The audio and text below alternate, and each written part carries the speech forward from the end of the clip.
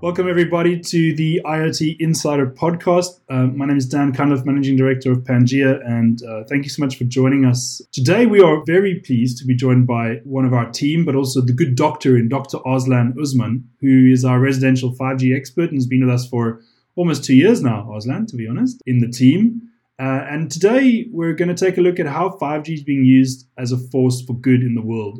You remember from our last podcast, we spoke a lot about the Nottingham Forest project and how 5G is being used over there. And we've had some really good feedback on that. So we thought we'll continue and see how things like 5G and connectivity can also be a positive thing in the world. So without ado, welcome, Arslan. Thanks for joining us. Hi, Dan. Hi, everyone. Thanks for having me. You're very, very, very welcome. Let's dive straight into it and talk about 5G as a positive change. So probably one of the more obvious ones that's been sort of brought out recently was that the base stations, the 5G base stations versus a 4G base station is actually able to consume less energy. And the kind of stats we've been looking at is a Huawei 5G base station using up to 20% less energy than their 4G ones. That already is a big change, right? I mean, because there's mobile networks all over the world. What's your take on that? What's maybe the reasons that the guys can learn about? So let's start with the fact that there's no wonder that 5G is a splendid technology and definitely has great superiority over its predecessor 4G. But the world we live in now is significantly different than when 4G was unveiled nearly 10 to 12 years ago like this. Now we think there are several different aspects that are interconnected. So it's not only just about rolling out the next generation of wireless networks. We have to think on a global scale, and there is a great emphasis on sustainability and environmental pollution. So definitely we cannot neglect the fact that surge in wireless connectivity solutions will definitely result in increase of electricity consumption and consequently leading to more carbon dioxide emissions. But there is good news. Definitely, there is great news that where a single kilowatt hour of electricity is sufficient to download around 300 high-definition videos using a 4G network, 5G, on the other hand, can, definitely because of its improved radio access technology, it can power up to 5,000 ultra-high definition, not high definition, it's UHD, ultra-high definition movie downloads. And it consumes the same amount of energy, same amount of electricity. So it's a very amazing stat there. So these figures, they might seem too ideal, but tech giants like Huawei, as we have mentioned already, that 5G networks or base stations, specifically, they consume less energy. And to be specific, it's up to 20% less energy compared to 4G base stations. So tech giants like Huawei, they're already running tests and there are results out there. So these are not just theoretical figures. And no matter how small these numbers seem, when it comes to the fact that by 2022, we will have 10 billion more connected devices, including end user devices and nodes in smart factories. So collectively, looking at the number of connected devices in a couple of years, you can see that this will save a lot of energy per device. Hence leading to less carbon dioxide emissions and paving the way towards a sustainable environment. 100%. And I think what's nice is that there's actually been some tangible answers on that. It's not like saying, oh yeah, it's theoretic that it will do it. We don't want to talk about some of the things that challenges to 5G, but power consumption is a challenge to 5G, in terms of how you use it on the device side. But actually, it's a good news story that the base stations will actually be a far more efficient perspective. And I like your analogy around, when you're downloading something, you're actually probably using more energy because you're taking longer to do it and you're less efficient versus where we are. So no, really, really good stat. I mean, the other things that we've been kind of looking through in terms of climate change and improvements there is the computational power that 5G enables, or the ability to make quicker decisions and to reduce the latency across the networks with the ability of 5G helps things like improve traffic management or possibly even traffic jams being redirected quicker because the algorithms can be, way, way, way more intense than what they are today. I quite like that. I think, air pollution from idling vehicles and traffic jams have actually resulted in over 3 million deaths per year, according to the World Health Organization. And just being able to make, you could argue, simple changes that adjust the way the algorithms are working and being able to have that computational power is pretty important as well. So coming to traffic management, I think here we need to emphasize the best thing that 5G will enable is rollout of vehicular networks.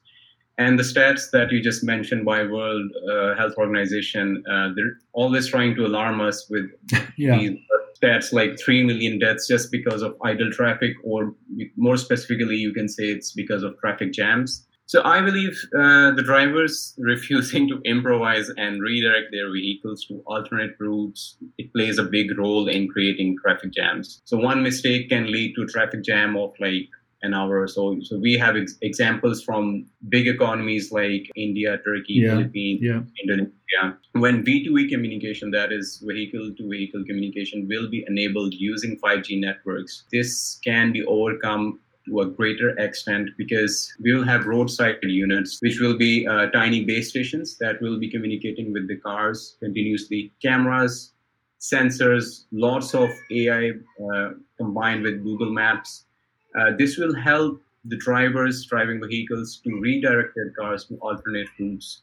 Those routes might be longer, but at the same time, they will help us avoid traffic jams and hence leading towards lesser air pollution and better environment. So vehicular networks, they have certain requirements, of course. So you need ultra reliability and low latency.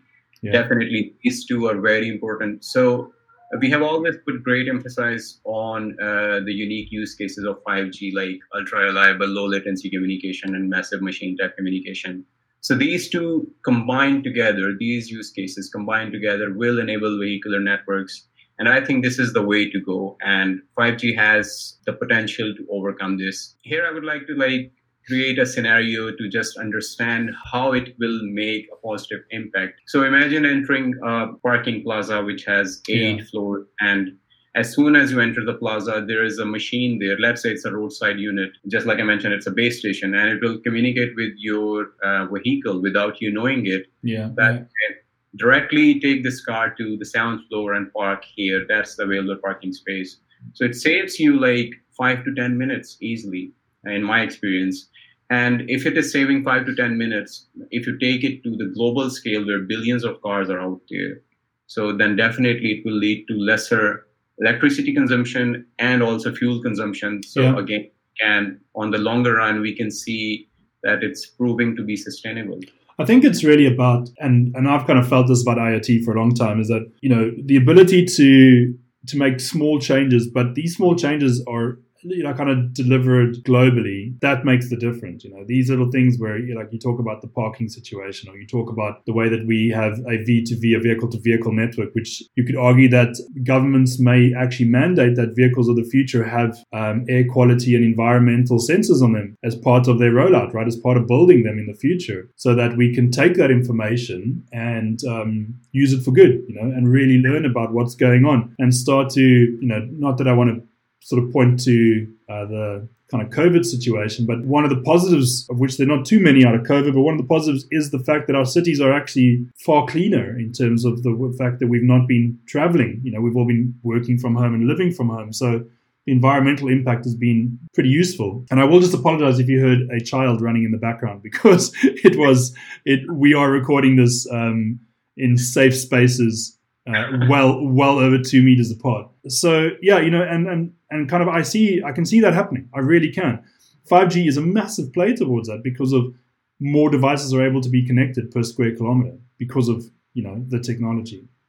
It's so you have up to 1 million devices per square kilometer when it comes to massive machine type communication in 5G. So definitely in vehicular networks for a single base station, if you're connected to a single base station per person, let's say your car has, I don't know how many connected devices there will be. There will be sensors communicating with the roadside units. You have your own devices. So let's say per household, you can expect per normal household where there are 3 to 4 family members, you can expect that you will have around 20 to 25 devices. So definitely we will need technology that can cater these kind of needs from end user perspective. Yeah, 100%. Okay, let's maybe talk a little bit about some of the other areas we want to concentrate on. So we want to talk a little bit about conservation. I want to talk a little about sort of accessibility outside of your norm, and then we maybe cover healthcare pretty quick. But in terms of the conservation side, like last podcast, we spoke a bit about forest conservation, but we maybe wanted to talk a little bit about how can we help the endangered animals and sort of what 5G solutions could do for that. Is there anything that you thought about in that aspect that we can maybe share with the guys? Yes, I was just reading news recently regarding the world's only white giraffe. It's fascinating at the same time. It's worrisome that it's the only white giraffe left and has been fitted with a tracking device to keep the poachers away in northeast Kenya. Wow. So it's very alarming for us when we hear such kind of news. So this can be done in a more efficient manner if there's a technology, of course, talking about 5G, that supports more number of connected devices per square kilometer. So here I will give an example of Huawei's very recent project that they have been doing in Canada. Okay. So what they aim to do is so you know that Canada is full of forests. It's a massive country. It's full of forests, and they always have problems regarding endangered species declining continuously, and also illegal deforestation is a big issue there. So Huawei has planned some project where they put audio sensors all over the forest. So you definitely need a lot of audio sensors here. And they have used artificial intelligence to sort of underscore or highlight alien noises that usually don't belong to a forest. And then they alarm the park rangers that, okay, there is something going on. Yeah. It's like, it sounds very unfamiliar. It shouldn't happen. And they stay proactive. And this way they can stop the illegal deforestation and poaching. So this is a wonderful project. I think if it becomes a reality. So just for our viewers, for our listeners, if they want to Google it out, it's called Guardians in Rainforests. This project. So you can see that how it's creating a positive impact. And they have chosen Canada because Canada is one of the countries where since 1970 till today, the endangered species have been continuously in decline, and poaching is a very big reason there. Well, it's the only way, in my view, to try and not just start to tackle poaching, because poaching will happen because there's always poverty in the world, right? And people are they're doing it because they're obviously driven by the poverty that they live in to kind of make these things happen. And the education part around that a lot of this. Being from South Africa, we get a lot of rhino poaching, and a lot of elephant poaching for their horns and for their tusks, and it's not worth that much. It's not worth these things that people think it is.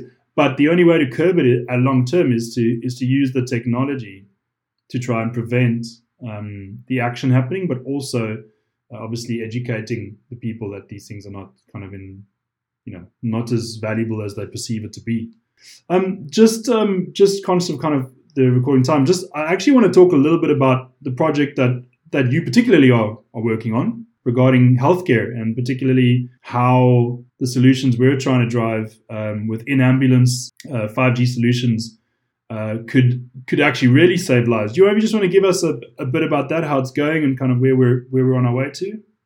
So we have spoken a number of times about the project, so I hope that our listeners already have an idea of what we're talking about here.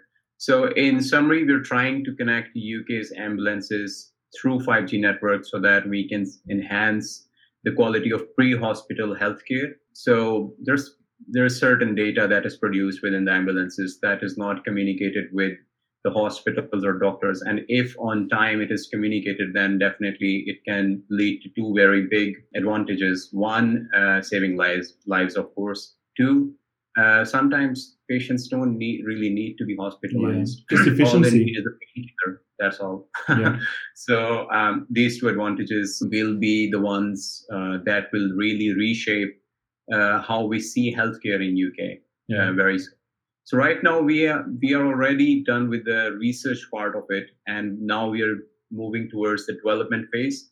And we have a number of end users like NHS Croydon Trust is taking keen interest in our project, and they're helping us to have connections with London Ambulance Services, Kent and Sussex Ambulance Services. There are end users, and we're trying to get everything done on the right time so that we can do tests and bring this product commercially available.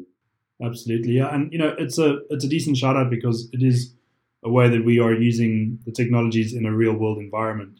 We spoke a lot about examples that are out there and other countries, but actually doing it in Pangea itself is actually pretty cool. I'll just add one more to that. Something that's been very recent actually is that we're working with one of our partners to deliver the rollout of the vaccine stations. So hopefully the COVID vaccine is something that is going to be positive and kind of makes those changes really, really viable. But again, in healthcare, being able to connect anywhere you are, be able to connect quickly, and so that you can effectively pop up something like a vaccine center in anywhere you are is very important, because that means people don't have to all go to hospitals and risk spreading the disease before the vaccine gets applied. It's pretty interesting. No, perfect. I think that probably brings us to the end of this one. Really, really good, kind of examples from improvements in kind of using less energy with the base stations, vehicle-to-vehicle networks, and how that drives improvements in air pollution. We talk about conservation and, of course, healthcare and our project. Just before we say goodbye, Ozan, anything else that you would just kind of talk about a little bit around sort of 5G and its versions of good? I believe that 5G has all positive aspects tied to it. So it's a good thing that in this podcast, we have mainly spoken about the positive outcomes of 5G, because we all need some positivity in our lives right now. Very true. Yeah, that was the aim of this podcast. And yeah, exactly. No, very good point and very well made. So yeah, thanks very much to everybody who's been tuning in and listening. We do appreciate it. Please do subscribe. Head over to our website and subscribe to our newsletters, where stories like this one and many others are kind of posted out on a monthly basis. We do see our kind of role in this is to provide relevant and important content right across IoT and the world of connectivity. If you do have any plans to make a difference with 5G in your own product, please do give us a call or drop us a note through the website. We'll be very interested to talk and kind of listen to you. Signing off on that, Dr. Aslan, thank you so much for joining us again. We really appreciate it. Thank you very much for having me. No worries. And for those of you who are listening to us for the first time, thank you, and do definitely join us again. That's me, Dan Cunliffe, Managing Director of Pangea. Thank you so much.